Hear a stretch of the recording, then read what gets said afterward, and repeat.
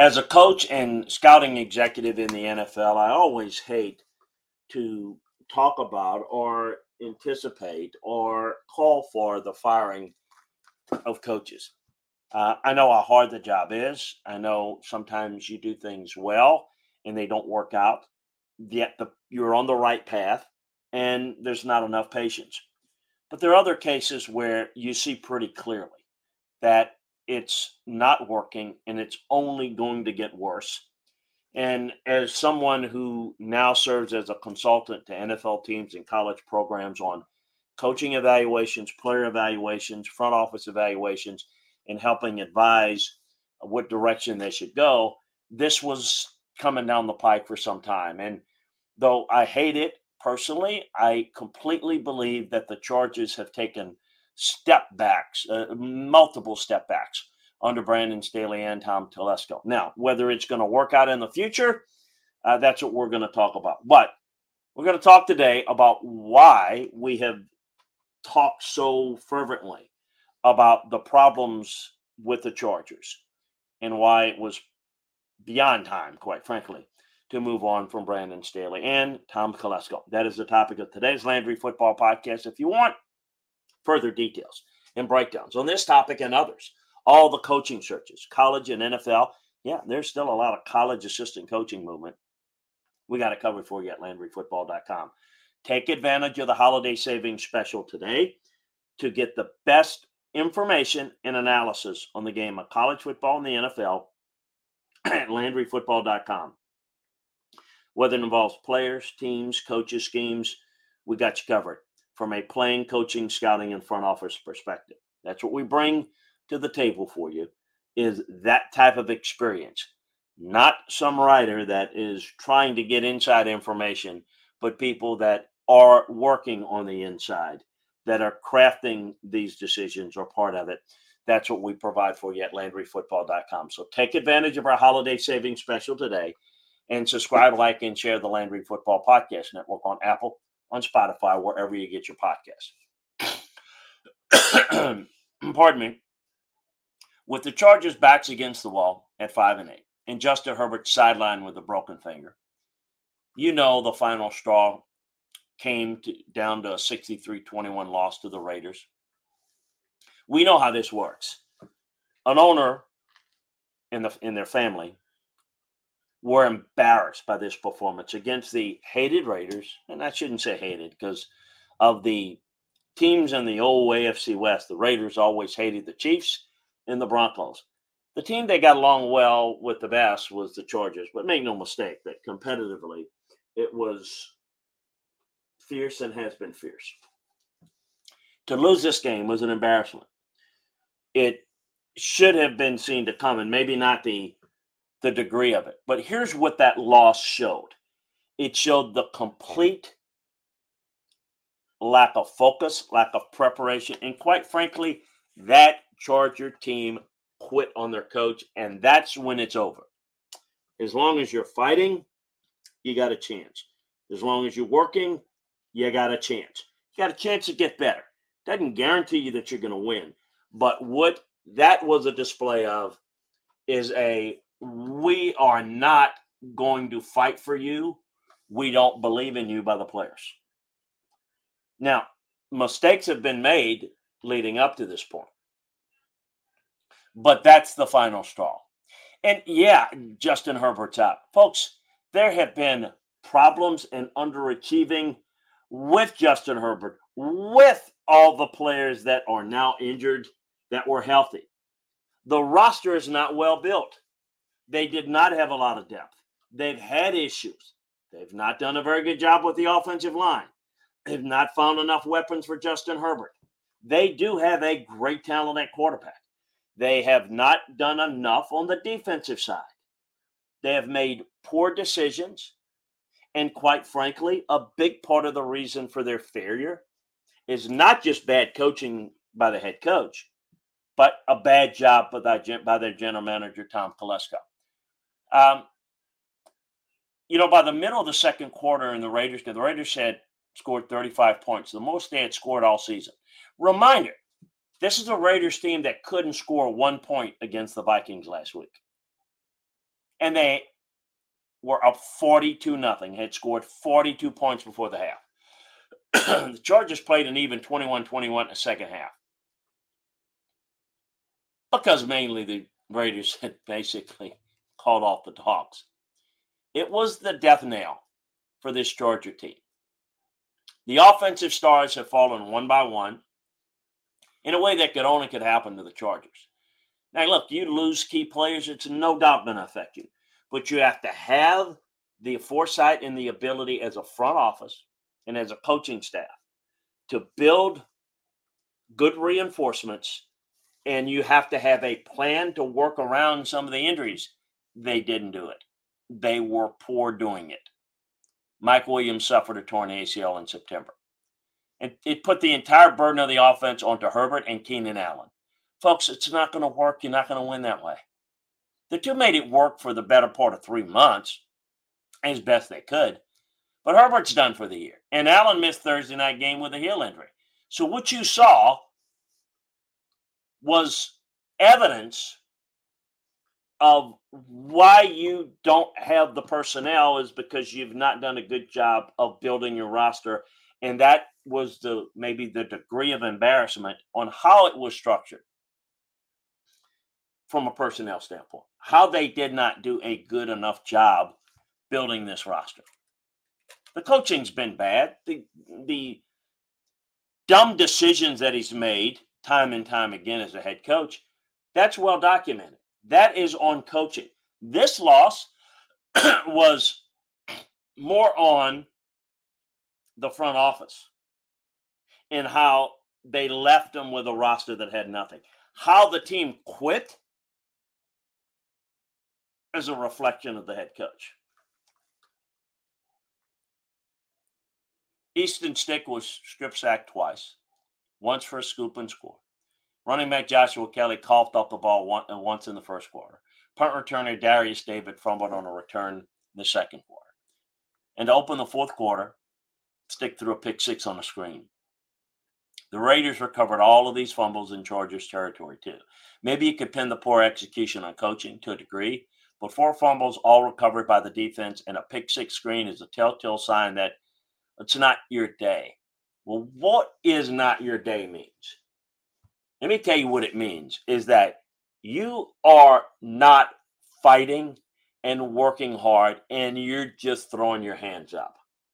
The "it's not your day" comment by Brandon Staley tells you how weak of a coach he was, because you make it your damn day. There's no such thing. It's not your day. The ball doesn't bounce your way. You make damn sure that the ball doesn't bounce. You make sure that you are in position to make plays, that you continue to fight. That's BS. It's not our day. You know, you can talk about starting defensive drives on your own side of the field is no way to live. But you got to get a stop at some point. And this defense that the head coach is calling is putrid. It's awful. They couldn't do it in the first half. They only did it in the second half because the Raiders were basically playing this very vanilla. No matter what the Raiders called, the team found the end zone. Its second, third, and fourth touchdowns summing up that succinctly. On the Raiders' second touchdown of the night, Aiden O'Connell hit Trey Tucker for a deep strike from 30 yards out. Nice design concept to attack the Chargers' coverage, which, again, poorly played, poorly designed. Tucker ran a post route that bended from the number 2 spot from the trip side of the formation, but it was Jacoby Myers' in-breaking route as the inside receiver that drew down the Chargers safety. The safety, Aloni Gilman, triggered on Myers' route, giving Tucker an ocean of space in the end zone. The following drive, Myers straight up beat cornerback Michael Davis on a fade route from a tight split versus man coverage. Myers stacked himself over Davis with ease, and O'Connell laid a perfect ball out to him on the pylon.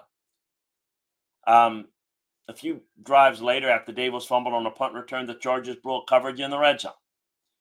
Las Vegas called a boot action play, boundary into the boundary from 11 yards out. Gilmore fired down to defend the run straight away, either as an auto check to the Raiders' motion or because the run fake involved the puller that was too convincing not to believe. Either way, Gilman let the tight end Michael Mayo run free in the flat and waltz in for the easiest touchdown you're going to ever find. It's one thing to get caught in a bad coverage look, lose a one-on-one matchup, or blow a coverage, but to suffer all of these things in quick succession is an indication of a lack of focus, a lack of intensity, a lack of attention to detail, a lack of discipline. A season's worth of stress and misfortune, poor timing, ball down to 60 minutes of ball, but that view serves as a lens into the bigger picture of how the Chargers arrived here. There's nothing Staley or the Chargers could really do about injuries to key players. That's not their fault. Williams being out from the season hurt them from the jump, and Herbert's broken finger nuked any shot of recovering the season. Even the center, Corey Lindsey, stabilizing for the offense up front, has missed a large portion of the season with heart problems. You can't place that one under the team's typical injury rows. It's not just injuries from the season.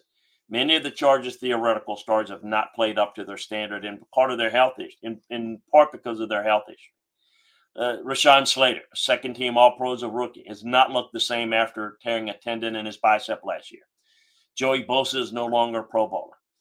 Those are picks that looked like they were going to be really good and foundational players on both their offensive and defensive lines, respectively, and worked out. The same sentiment goes for Derwin James, who's really supposed to be a real key for the defense. Austin Eckler falls into a similar category. And that doesn't even include starting safety Nasir Adderley, suddenly retiring in March, forcing Gilman into the starting role. There isn't a roster in the league that could withstand all of its stars coming and crashing at once. But you've got to be better at finding younger guys that can play. I mentioned some key star type guys, but the role players have not been developed, and that's where and not been developed and not been identified. You know, letting a weird season slip away is no reason to fire a coach. Most, including me, thought that Staley should have been gone at the end of last year, and we thought that they should have spent the money, found a way, if you really want to win, and go out and hire Sean Payton.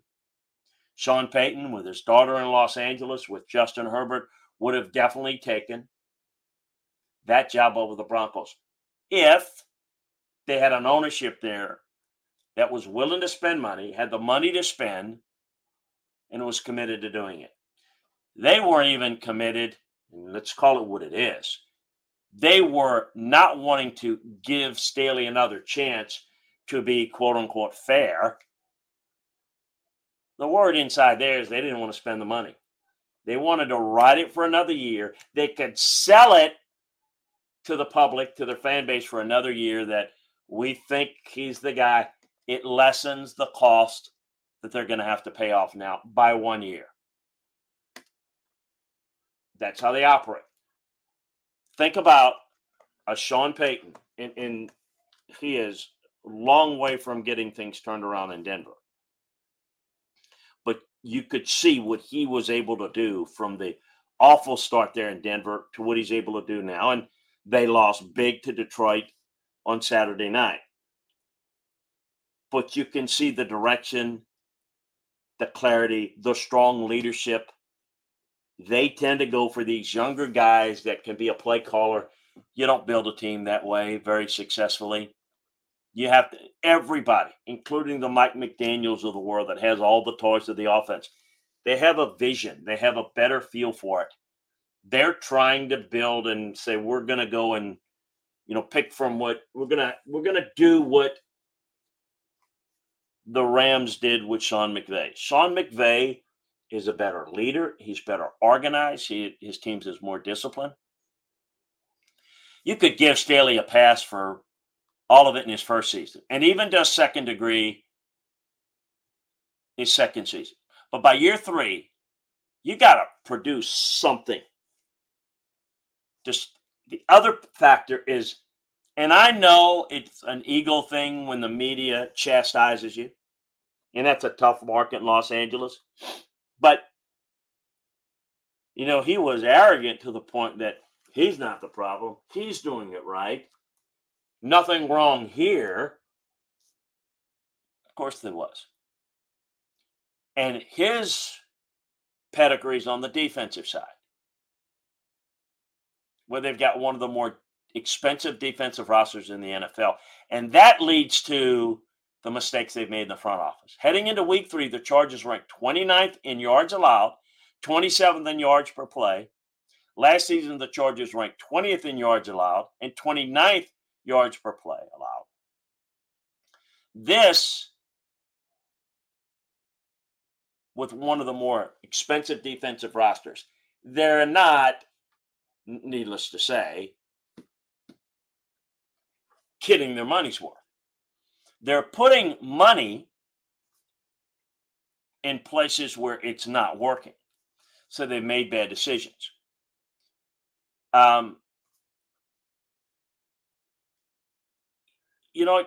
This is Staley's first time as a head coach. He was coaching at John Carroll in Division III as recently as 2016. He spent a short 3 years as an NFL position coach under Vic Fangio and 1 season as the Rams defensive coordinator. Okay, that's not enough. Sean McVay had a lot more experience. Mike McDaniel had a lot more experience. And they were better coaches. This guy was just plucked off the Rams roster. It was like they noticed the guy in the neighborhood, and we're going to put that is too tough to put on him. I don't blame Brandon Staley. You get offered that job, you take it.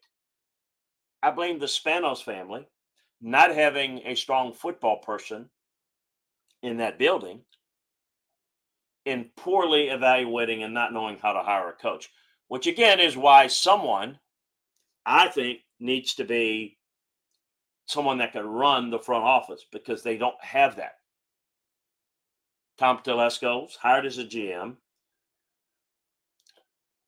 And again, he's got a very spotty and very poor record overall as a decision maker from a scouting standpoint. But young guy, hiring another young guy as a head coach because it is not a threat to you is a recipe for disaster. Hiring a head coach that can handle, and I just said Sean Payton last year because Sean Payton ran the Saints. He made the personnel decisions for the Saints, and he's making them in Denver. He's got some experience. It's no guarantee that he's going to get it done there, but he's got experience doing it. Hiring a head coach that's going to have that authority to do it, or hiring an experienced general manager to do a better job in assessing and hiring coaches is what they need to do. I think it's going to come from an offensive side. Defensive coaches tend to take a long time to find themselves and really settling in to being staples in the league. Most of the ones who get head coaching jobs have bounced around all over the league as coordinators, seeing all types of players, solving all sorts of different problems as they put together their Rolodeck of schematic answers. Staley never had that. He had no experience. He had no idea how to handle problems. He came in and this is what he learned. This is what he thought. He just didn't have much experience. He went by this analytical book. He did this. The game was just like a piece to him that he was totally oblivious to. He didn't know what to do or how to do it. And it showed. They're starting anew. And there are teams in the league that are lining up to try to figure out how to find a quarterback. The Chargers have one. And he is talented. You've better find someone that can work with him and develop him. There's a lot of talk. Ben Johnson would be great, and he's got experience. He's an offensive coach. Makes some sense. Jim Harbaugh's got experience with the Georgia organization. Is he going to be someone that the Spanos wants to work with? I don't know. There are a couple of ways that they can do it. Do they hire a GM and get him involved in the process? Do they fire the GM so that it opens the door for a head coach that says, we'll give you both titles. They've got flexibility. But I think they've got to look at it, and I think they make a run at a head coach that they will feel is deserving of being able to do both, or at least not entitled, make the final decisions on personnel. They, I think, are going to, at least in a position, don't know whether they're going to do it, but they're in a position to go out and get that guy. If they can't get that guy and they go for a Ben Johnson, then I think they need to find a general manager that can do those things and have a say-so, a strong say-so, the major say-so in hiring the coach. We'll see how it works out. But it was beyond time. Brandon Staley, unfortunately, was just not prepared for this job. And it showed year one on. Tom Telesco, probably a little bit more experience, a little bit more prepared, just didn't do a consistent job. Found some stars, but couldn't build a roster the way you need to win in this league. And so they move on. Another coaching opening. If you want further breakdowns on all the coaching openings in the world of the NFL and college football, we got it covered for you at LandryFootball.com with the breakdowns of all the games, all the teams, all the players, all the schemes from a coaching, scouting, front office perspective, playing perspective. We got it covered for you at LandryFootball.com. Give the gift of football to yourself this holiday season or to a loved one in your family. LandryFootball.com is where you want to go, where you want to be. LandryFootball.com. Also, subscribe, like, and share the Landry Football Podcast Network on Apple, on Spotify, wherever you get your podcasts. Appreciate you joining us. Talk to you again next time, everybody.